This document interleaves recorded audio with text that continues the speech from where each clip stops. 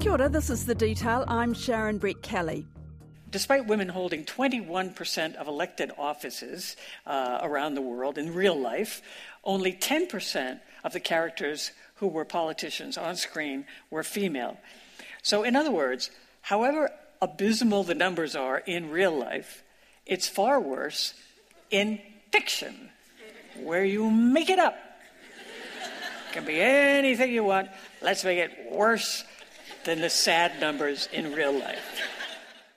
Who wouldn't want to go to a conference featuring Gina Davis? You know, the Thelma of Thelma and Louise fame.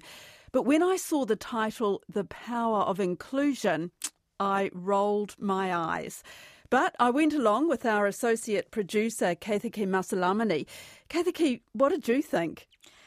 Well, I was really excited to go because I saw that Yara Shahidi was on the one of the headliners, and I know her from shows like Blackish and Grownish and, to be honest, Instagram, and she's so fabulous.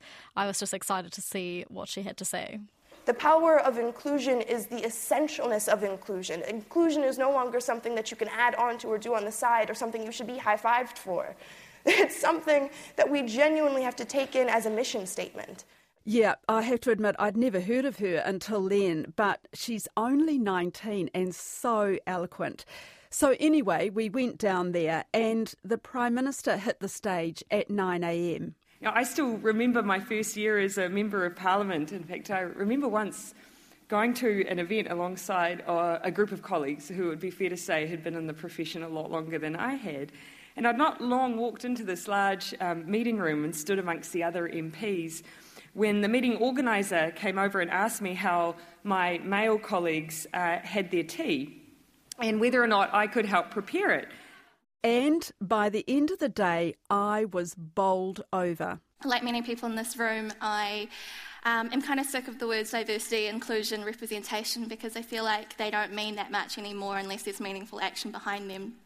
We've heard that cliche that diversity is inviting someone to your party and inclusion is asking them to dance. But my problem with this metaphor is that by asking someone to dance, you still hold the power as the host. You determine the music, the venue, the context and the rules, and you can always kick people out if they don't adhere to your rules. The only reason why you have diversity and inclusion is because the power holders have granted it to you. You know, that's not sovereignty. That's not self-determination.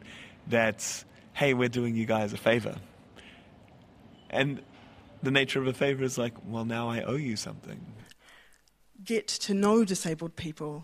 Get to know who we are in a complex way, in a deep way, and bring us on. Don't just invite us in, as people have been saying, but allow us to build the house. We just seem to be operating in a time now where organizations and institutions are constantly trying to leverage away from us our cultural capital in exchange for platforms that are mostly built to entertain Pākehā people. And Kaithike, they were pretty powerful. They were direct, they were open, and they were honest. And some of them were actually saying it's just too expensive for them to be here. Yes, and this was a conference organised by the New Zealand Film Commission and Women in Film and Television. And they called in some big shots. Gina Davis, Nikki Caro, Magda Juwanski. But actually, the ones who really stood out for me were those young up-and-coming artists. They weren't afraid to tell the truth about what it's like working in the industry here. The concept of inclusivity is cool. Like, I like it, yes. But inclusion still implies that the person who's doing the including has all the power, complete control over the situation. They're including you out of their own graciousness and kindness. To a certain degree, it becomes tokenistic. Inclusion has become almost dated in its function, you know, and it's been a good step, yes, absolutely, and I admire those initiatives that are there to empower it. However, I think the conversation's moved on beyond inclusion. That was Heperi Mita, or Happy. You've probably heard of his dad, director Jeff Murphy, and you might have heard of his mother, Mirata Mita, the filmmaker and activist. Hippies made a film about her called Marata, How Mum Decolonized the Screen. And one of the things that really struck me about what he was saying was the thousands that he had to pay for his own mother's work. When I went to use extracts of koha in the documentary about my mother, the initial quote that I received for the licensing fees in order to clear the rights to use those clips was far greater than what my budget could afford. As a filmmaker, this is a challenge, but as my mother's son, I was outraged. I couldn't believe I had to pay thousands of dollars for my mother's own work, for my mother's own words, for my mother's own image. This wasn't just limited to koha and television. This was across the board in all of my mum's filmography. My mum was a prolific documentarian in the 80s, and at that time, there's not too many photo albums of my family. So the various cameos of my older siblings in her films are like my photo album. And when I was using those images to illustrate their stories about growing up with our mother, I had to pay at least one other rights holders to use the images of my own family. I wanted to talk to him more about this, so we stepped outside of the conference, found a quiet space, and got to it. You spoke about trying to buy your own mother's footage. Yeah. Well, I mean, of course, you know, when you're making a documentary and you want it to be an international release, because my mum was an international figure. She found her audiences amongst other Indigenous communities overseas. So when I was making the film, I knew I wanted to continue in that tradition. So purchasing the rights for something for international rights immediately bumps up the tier of pricing in terms of clearing and paying for licensing fees. Because a lot of her work was done in collaboration with Television New Zealand or with other filmmakers of her era, the rights holding situation is split up between different people. So to use my mum's own work, I have to pay other people to use her work. And sometimes these expenses are crippling, actually. Like, I would say the majority of our budget went to clearing licensing fees. And as a filmmaker, that's challenging, but for me, as my mother's son, it seems absurd. Like, it's outrageous. You know, it's like, but this is my mum. And not only is it my mum, in my documentary, I talk to a lot of my older siblings because they were around. They were kids while my mum was an activist. They appear in all of her films. So to use images of them when they were children, yeah, I was forking out thousands of dollars. That's personal for me. You know, I can't view that particular dilemma with any objectivity. But that kind of summarizes the situation for Māori in this industry. We work as contractors, and our work is owned by the companies that we work for, or the producers that we work for. And it's your stories. Not only our stories, like, there's no images of my older siblings and their kids. They're all, like, no photo albums. You know, I mean, they're very, very rare. But there are a lot of cameos of them in my mum's work. So for me, that is, like, my family photo album. So imagine, like, wanting to share your family photo album with someone and having to pay another person like a couple $100 every time you wanted to do that. When you entered this industry, did you feel like you had a space in it?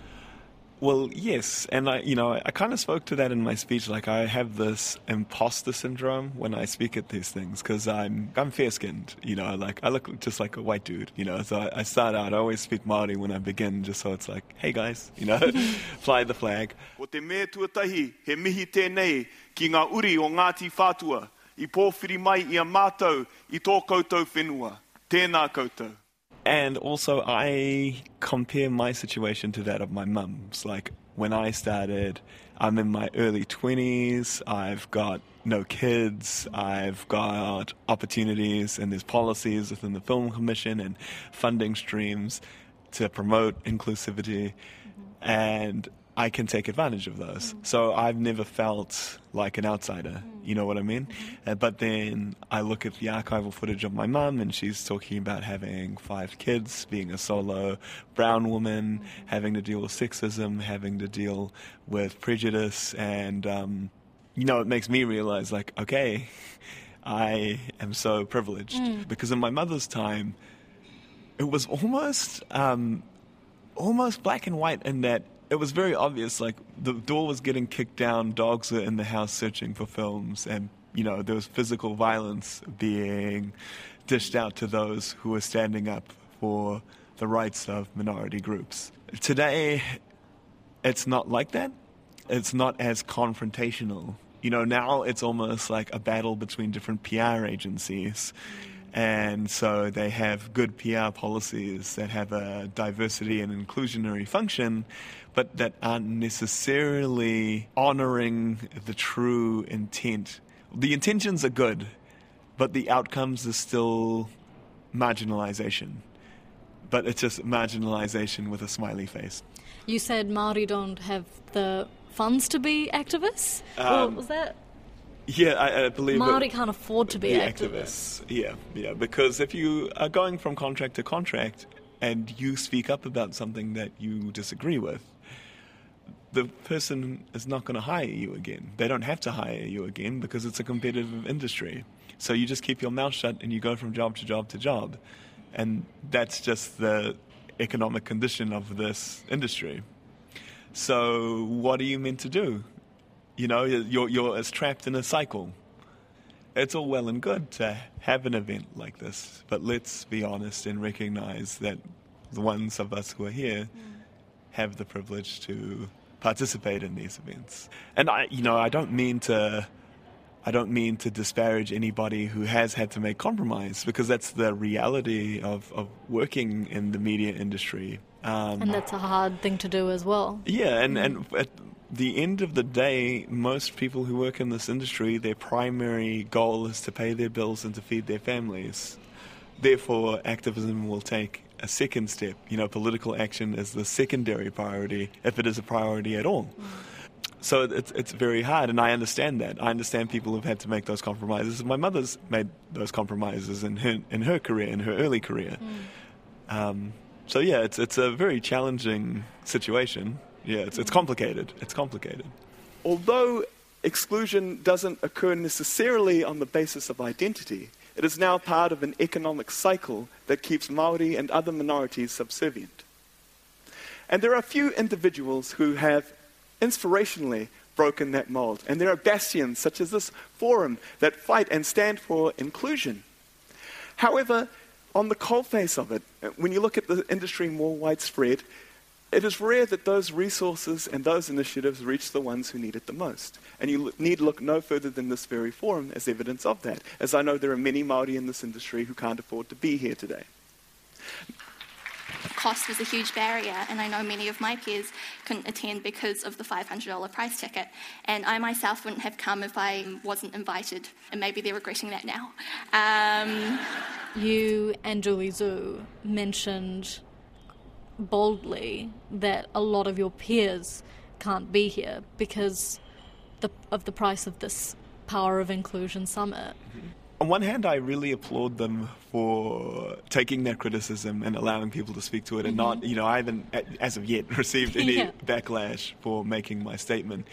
But I think it highlights a bigger thing, and that is inclusion is available with those with the privilege who can earn it.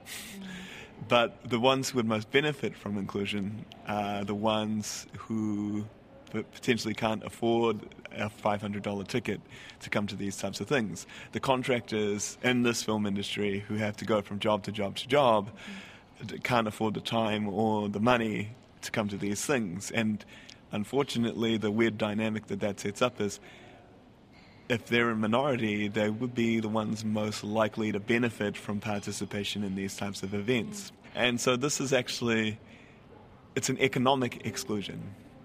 And those who suffer the most economically also happen to be minorities.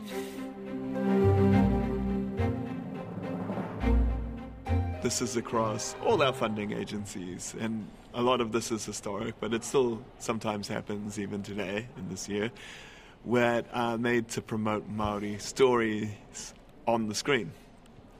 And they do, but the way they do this is they give their funding to non-Māori-owned production companies, so that they'll pay, a big budget, a big mover and shaker within the industry to do this. On the surface, that's amazing, and it's good, and Māori contractors do get paid to do their jobs and to tell stories. But at the end of the day, those companies own the intellectual property of those stories. It's no longer in Māori hands. A lot of those companies are actually foreign-owned production companies. So Māori intellectual property is actually going overseas and benefiting people who live in the UK and Los Angeles and things like that. There was a funny quote actually yesterday. If we can't profit from our own trauma, what's the point in doing this? The big issue is that while contractors are going out, intellectual property is going overseas. At the same time, infrastructure is not getting built for Māori and other minority groups to be able to handle that level of production. That money and that power is still collectively held by a small group of people, and it is very rare that they are Māori, let alone any minority. Do you see change happening from inclusion summits like this? Ask me the same question in a year from now, and I'll have a better answer for you. What I do think it has done successfully is raised awareness. I could say that in my own experience too, because I've learned a lot of things about different communities in New Zealand that I didn't know anything about. I talked to a guy who was asking for advice because he wanted to make a documentary about resettlement of refugees, and the funding that he applied for he couldn't get because he's not yet a New Zealand citizen. So things of that nature have been really eye-opening for me. I hope, maybe I'm optimistic, maybe I'm naive, I hope that from these types of conversations that those policies can change, and that we do have more opportunity, more empowerment, and more control for minority storytellers in this country. Whether or not that actually happens is yet to be seen. The thing that stood out to me from this conference is that the overseas speakers had such a glowing view of New Zealand, our openness, our inclusion, and lots of references to New Zealanders' response to the March 15 Christchurch massacre. But New Zealand speakers were much more critical of their own treatment by the industry and the way it works. But the person who really stood out for me, who made it so memorable for me, I have to say, was this one. Look at me. Now, I'm at a bit of a disadvantage because you know my name. Or you think you know my name. You probably know me as Magda, maybe Magna Zabansky. It's actually pronounced Magda Szubański. So if you could just, after me please, Magda Szubański. She was funny, but she also ended with a word of warning to New Zealand. So a lot of people know Poland now as the sort of prototypical Eastern European basket case. A repository of homophobia, anti-Semitism, xenophobia, and a very right-wing country where they are trying to control the narrative of history.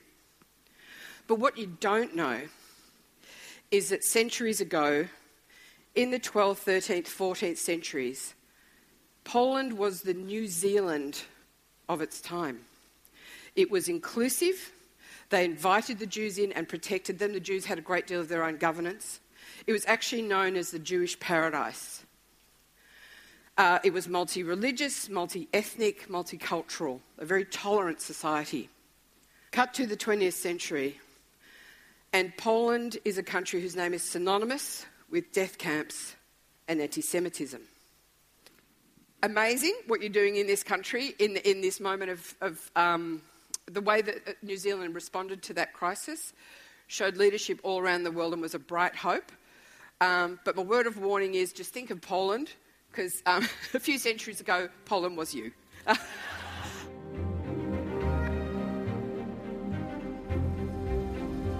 That's The Detail for today. I'm Keitki Masalamani. The Detail is brought to you by newsroom.co.nz, made possible by the RNZ NZ On Air Innovation Fund. Hit the subscribe button to stay across The Detail every day. And if you're on Apple, please leave us a rating, as it helps other listeners find us. This episode was engineered by Blair Stagpool and produced by Alexia Russell. Mā te wā.